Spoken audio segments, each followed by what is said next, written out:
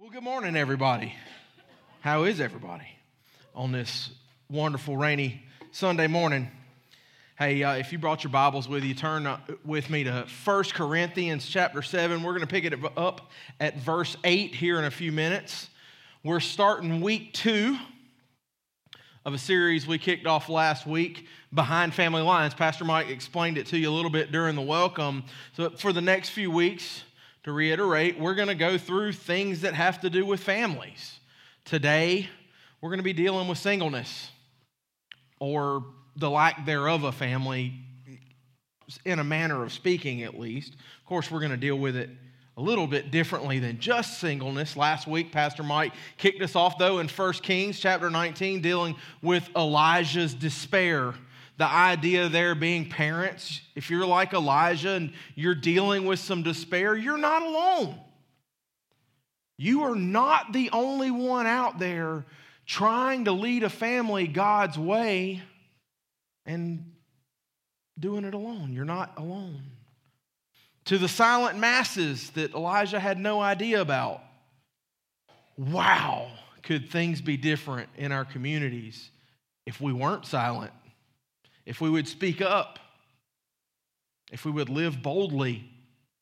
If you weren't here last week, we encourage you, jump online and get caught up. Watch that first message. It really sets the series up. If you haven't downloaded our new and improved app, it's out there on the Apple Store and Google Play and Roku TV and a couple other things. And we keep the messages as well as some other things on there. But this week, again, is all about singleness.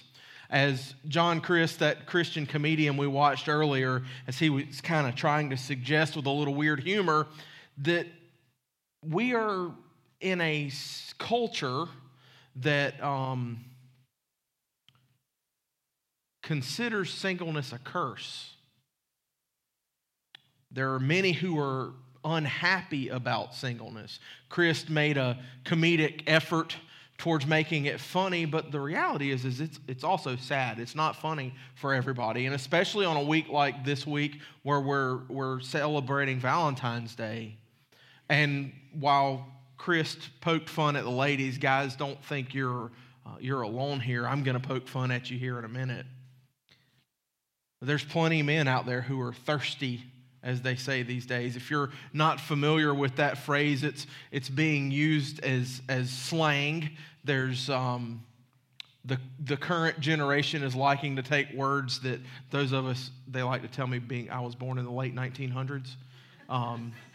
Those of us who are a little older than them, they like to use words that we think we know what they mean and turn them into something else. And thirsty, if you've ever really been thirsty, like been really exerting yourself, working really hard, and you're just willing to, open that bottle of water and let it pour down your face and chest. You're just that thirsty. Make a fool of yourself to get some water. That they're taking that idea and applying it towards relationships, that you're thirsty. You will do anything to have a relationship. There's plenty of guys who will make a fool of themselves. In other words, as my grandmother would say, a cold shower just won't do it. There's such a drive towards this in our culture, though, that it's not just interpersonal. There's even an online drive. There's an online setting. Our internet resources are being used to prove that point. If you didn't know, 3 in 10 of American adults admit to using some sort of dating site or app to try to find a relationship. Now, the statistics from 3 in 10 vary widely, primarily based on age. If you look at adults from the ages of 18 to 29 years old, 48%, almost half of them, admit to having used some sort of app or website in order to encourage a relationship. Of 30 to 49-year-olds, we have brought that number down a little bit. It's 38%. And then those of you who are 50 and older, it's only 16%. And look, y'all, the differences in what people experience and expect and receive out of these situations using our online resources are different between the genders. Guys, again, I told you I was going to pick on you. 57% of male users of these websites and apps say they don't get enough attention. Did you know that guys are needy? We are. 24% of women say they don't get enough attention. And then the statistics flip the other way. 30% of women say they get too many messages. Who thunk it? Guys are thirsty. And 6% of men, only 6% of men say they get too much attention on these apps and websites. Look, there's other online dating information out there. All you got to look at is the genres, if you will, of types of apps and websites you can use to get this information. Some of these, look, guys, I had no idea they even existed. I did a little bit of research for this message and was kind of flabbergasted. Did you know that eHarmony, for instance, is the best app to find a serious relationship? Elite Singles is the best one if you are a successful business person who is college educated. And there's Silver Singles for those of you over the age of 50. Here's a couple more I'll rattle off to you. Catholic Match, Christian Mingle, Farmers Only. And I didn't even include the list. Those sites and apps that are involved in married people looking for things outside of their marriage. The pressure for relationships or something better has taken every age bracket and every relationship status we know and invaded it. And look, I'll even go further and say that a lot of these are oriented towards the desire to have what relationships offer without the commitment. That's an appealing thing. I had to talk to a teenager from this church a few years ago on a church trip because they were trying to get on an online hookup site. Like, what are you doing? Here's the big idea. Our society tends to demand better. I'll explain what better means. But our faith, our God allows us to be content in our situation. Here's what I mean by better. Society tends to say that the grass is greener on the other side of the fence. We've all heard that. That if we go somewhere else, we'll find something more satisfying than where we are right now. Our faith says before you do that, before you take off headed to that greener grass, let's make sure it's not our own brokenness, our own shadow casting darkness over our own grass. Let's shed some new light on our grass and look at it differently in light of God. And maybe it's just our own brokenness that's making our grass look dark. And be careful, because that grass really may be greener over there because of somebody else's septic tank. All right, let's jump into it. 1 Corinthians chapter 7, I'm going to start at verse 8. Paul had been dealing with all these issues in the church. He kicked off this letter to the church dealing with relationships primarily, this letter of 1 Corinthians. There was division in the church about the way church was conducted. Paul was addressing all of that. There was moral conduct that they were having issues with. There were expectations of conduct. Paul was dealing with that. He started answering questions after that. The church had asked him questions. He starts answering them. And we're in the middle of Paul answering questions about marriage. Once he starts the questions on marriage, he begins to frame sex and marriage in the right way. Instead of friends with benefits, Paul says, let's have spouses with benefits. Let's prevent us from wandering and doing things in places we don't belong to be doing. And then he turns towards single people. He says, now to the unmarried and to the widows, I say, it is good for them to stay unmarried as I do. When Paul says the unmarried there, he's beginning to address the first of three different categories of single people. In some places in this letter, actually in this chapter, we'll deal with it in a moment, he references the word virgin. He uses the word virgin. I want you guys to understand that unmarried people and virgins are different. What Paul was dealing with, as in the very next paragraph, he starts to talk about Christians and divorce.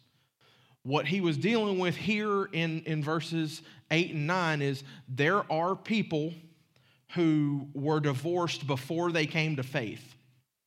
Those are the unmarried people. So when he says unmarried people and widows, he's talking about people who are experienced. Widows is the second of those three categories I told you guys he's dealing with. These are believers, and they're single because of a death of a spouse. And there was great social pressure at that time in that context for especially ladies to get remarried. So Paul's dealing with these two groups right now of people who are, frankly, sexually experienced. And Paul, as he says, as I am, they probably experience some frustrations. And he's saying, look, guys, it's better. It's good if you can stay as you are. But then he keeps going, but if they cannot control themselves, they should marry, for it's better to marry than to burn with passion. Paul didn't elaborate on the good for them part. He unpacks that here in a few moments, but that control themselves, that is a euphemism. It's a kind of a figure of speech, and Paul is saying, if you can't keep your pants on, let's go about this the right way. Let's have the right relationship. Let's do it the way we're supposed to do it. That's where he's going. I'll go back to my grandmother again. What she would say, if a cold shower doesn't work, then get married. Go about it the right way. Paul spent the next 7 verses dealing with different Christian situations and divorce. Then in verses 17 through 24, he deals with people recognizing their situations and being content in them. And then for the next several paragraphs, contentment is kind of a thing, being content in the situation you are, recognizing that this is God's perspective of who you are. If you're going to be content with who you are, you have to recognize God has a perspective about who you are, not what society is saying about who you are, not even what you say about yourself in your brokenness. What does God say about who you are? Learning to be content with that. And then Paul again starts elaborating on marriage in verse 25. He continues all the way through verse 31. He's saying marriage is not wrong. Marriage is not a sin. But he's saying, keep in mind, there's a purpose to our lives. There's a godly purpose to our lives. And we live in a world that is broken. And we have to have prioritization on God in our lives. We have to see God's purpose. And then he picks it up at verse 32. I would like you to be free from concern. An unmarried man is concerned about the Lord's affairs, how he can please the Lord. Now, here he jumps off on unmarried men. He's going to deal for a few minutes with different categories of relationship status. He's going to talk about married people and unmarried people. And he says that this unmarried man's concern, his priorities, his focus, where this man is headed, is to please the Lord. Now look, I want you guys to understand this. Paul is not saying that a married man is not focused on pleasing God. He's not saying married people, you aren't focused on pleasing God. He's saying unmarried people. He's also not saying unmarried people are better at pleasing God. Heavens knows There's things like Tinder because unmarried people are seeking things that don't please God. So he's not saying that one or the other is more holy. What he's saying is priorities. There are priorities on each side. So the unmarried man is concerned about the Lord's affairs, how he can please the Lord. Then he keeps going to verse 33, but a married man is concerned about the affairs of this world, how he can please his wife. And his interests are divided. So you started with the unmarried man. On the other side, you have a married man. His concerns, his priorities, again, look, they're pulled differently in different directions. He has differing priorities, as he should. Y'all know this message is primarily about singleness, but married folks, you have priorities to one another. There's goodness in this too for you guys. You have priorities to one another, but it's a simple fact that single people versus married people, there are different priorities. He goes from unmarried and married men to he switches gears to unmarried and married ladies. He says an unmarried woman or virgin is concerned about the Lord's affairs. Her aim is to be devoted to the Lord in both body and spirit. But a married woman is concerned about the affairs of the world, how she can please her husband. So in one verse there, several sentences, he deals with both the unmarried lady and the married lady, and he throws the virgin in there. So here we have the third category of single people being addressed. Paul is basically saying it doesn't matter how you're single, why you're single, and be careful, married people, everybody has priorities. Everybody should have priorities, and he's addressing both of them. Again, the concern is the word he used. The best way I can say that is priorities, and their motivation is God. All of us should be motivated by God. All of our motivations, whether we are single or we are married, the way we handle those things ought to be motivated by God. And again, we don't always do them well. But Paul is simply saying, if you are married, God has prioritized marriage, and you have an obligation. If you are single, there is an obligation you don't have. There's something you don't have to deal with. The married woman is used to contrast the unmarried, just like the married man and unmarried man are used to contrast one another. And then he closes it at verse 35. He says this, I am saying this for your own good, not to restrict you, but that you may live in a right way in undivided devotion to the Lord. Again, earlier, Paul said it's not a sin to marry. He's doubling down on that. He's saying, I'm not trying to restrict you. These instructions aren't to keep you from achieving some goal or something, some situation, some status in life that you should be looking forward to. He's not saying that. He's just saying being unmarried gives you freedom. Here's the big idea for single people. Don't be so bent, so focused on a relationship that you miss out on opportunities right now. Don't be so torn on finding a relationship that you miss out on beautiful things that are possible in your life right now, on awesome things that are part of your life right now. Those opportunities. What are the opportunities? Paul, he uses words like please the Lord. He used words like Lord's affairs, devotion to the Lord. What does that look like? That's kind of abstract. It doesn't have a whole lot of detail in us, but what does this look like for the single person in 2023? I'm going to give you guys some examples. The first one's this. If you find yourself in a rut, if you find yourself in a funk and dealing with life is heavy, and you feel like you need to get away, detach for a day or a week or whatever that time period is, and go find a quiet spot on the side of a pond, is a whole lot easier for a single person to do it than a married person. Now look, let me be very clear, single folks. I'm not saying you don't have obligations, that you can just abandon your pets that are at home and not expect to come home to a house that's torn apart if you leave for a week and nobody take care of your dogs. I'm not saying that by any stretch of the imagination, but when you don't have another human being whose day-to-day life, their functionings in life are reliant on you, it is a whole lot easier to pull chocks when you need to. Parents, when you have children, it's a whole lot easier to go on vacation without kids than with kids, right? It's the same thing. When you're single, it's a whole lot easier. Look, if you find somebody in need, here's another example.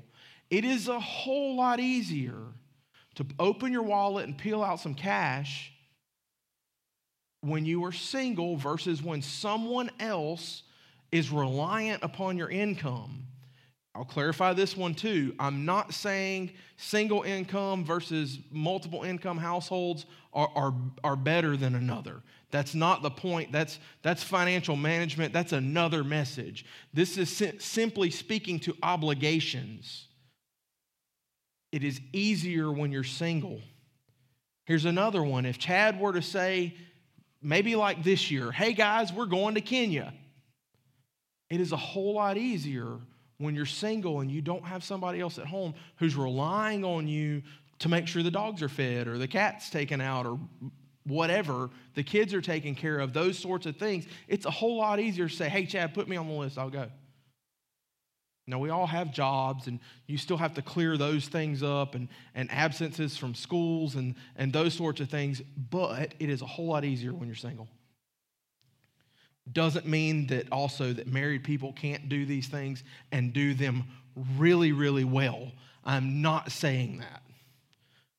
What I'm saying is there are obligations in life, and they have to be balanced. And generally speaking, when you're single, it's a whole lot easier. So what? What do we do with this information? How do we walk out of here today with something that inspires us to live a little bit differently? Now, everybody in here knows that this message is about singleness. It's about being content in your relationship status. Married folks, I don't want you to be sitting here thinking I burned an hour on a Sunday morning. It's rainy out there. I could have stayed in bed and not have anything to take away from this. I'm going to start with you seasoned married folks because you matter in this. You matter a lot.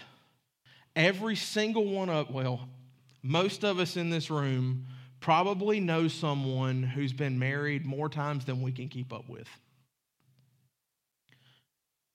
Be different. You can be an example. Don't let the whole grass is greener on the other side of the fence detract you from what biblical, solid, awesome marriage looks like. And let your marriage be an example to those who might be married one day. All the single people in this room and around us in our circles of influences, they're not all going to be single forever. And you can be an example to them.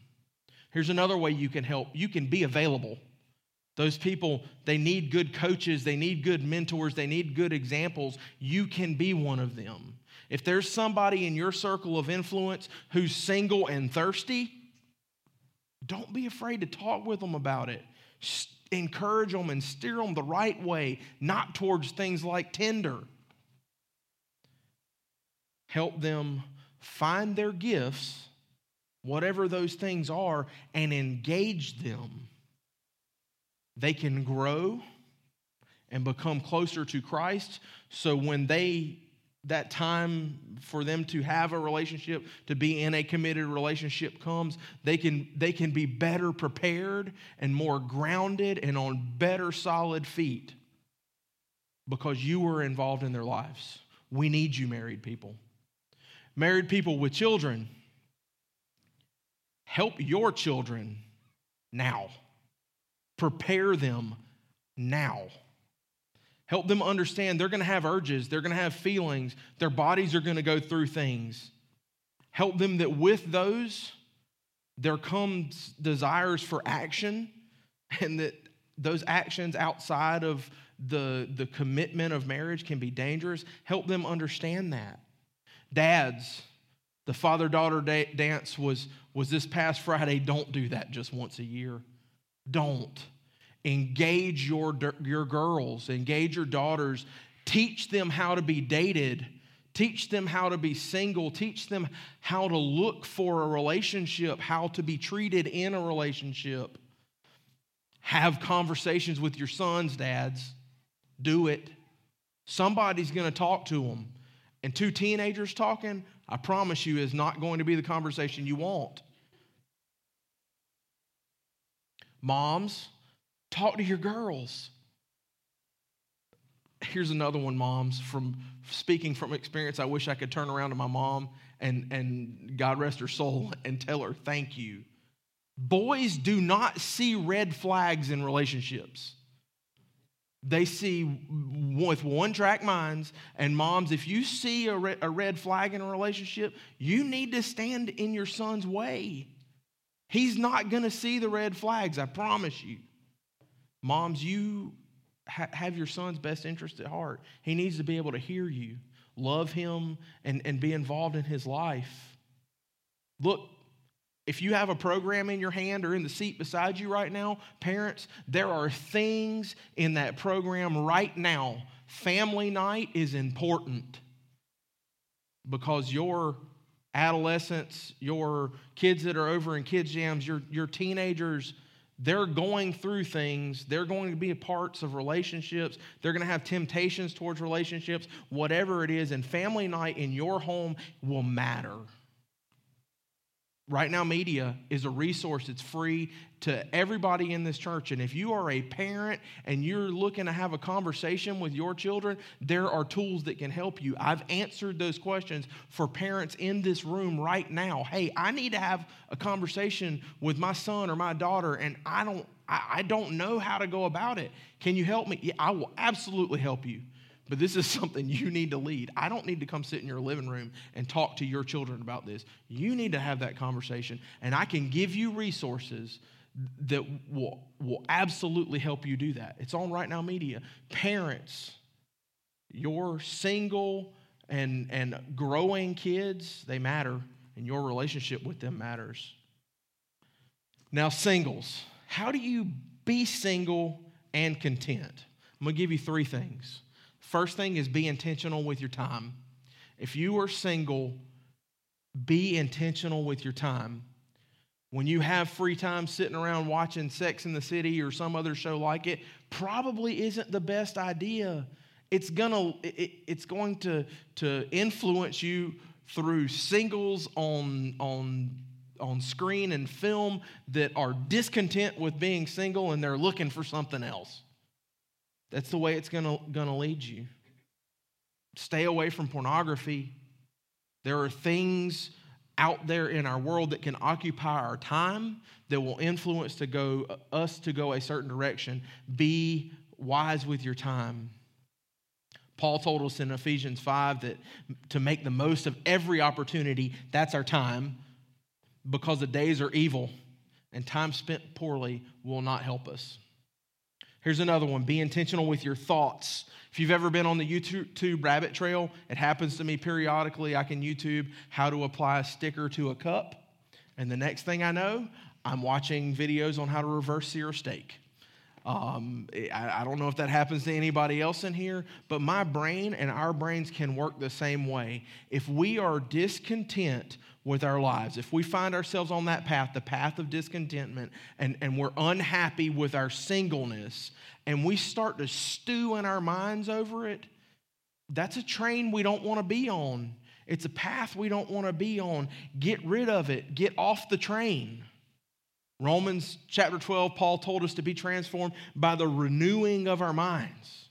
Divert. Go somewhere different. Find something positive to think about instead of stewing on something you're unhappy about. Here's the third one. Be intentional with your company. If you are influenced by dissatisfied people, hanging out with dissatisfied people will likely influence you. If you're around somebody who hates being single, and all they talk about is how it's it's a curse and it's garbage, and you're single, it's going to make you feel the same way. Steer clear of them. Paul, again, in 1 Corinthians chapter 15, said, don't be misled. Bad company corrupts good morals. Surround yourself with like-minded people instead. Here's the deal, singles. Here's the deal, all of us. Our world tells us all the time that there's better out there, that we need more, there's more to this. Our faith tells us we can be content. Paul said, I've learned to be content in all things. We can be content in our singleness. We can grow while we're single. We can find rest and peace with God and be exactly where we are and growing exactly how God wants us to be, whether our life is to stay single or not. But you get the choice about contentment.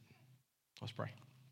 Our Father, I'm grateful for your word. I'm grateful for examples in your word of people who were going through situations that they would rather have been in a different situation, but that they found contentment. They found it in you. Lord, I pray that we as a nation, we as a people, we as a church, recognize we're in situations, whether they be for seasons or lifetimes, that we can find peace, we can find contentment, we can find happiness, we can find joy because of you. Lord, I'm grateful for those in our church who are willing to influence and teach others. God, help them, use them, help all of us be lights in our community. Help us be different because of you. It's in your name we pray. Amen. Hey, Grace Community Church, we hope you have a fabulous week. Stay dry out there.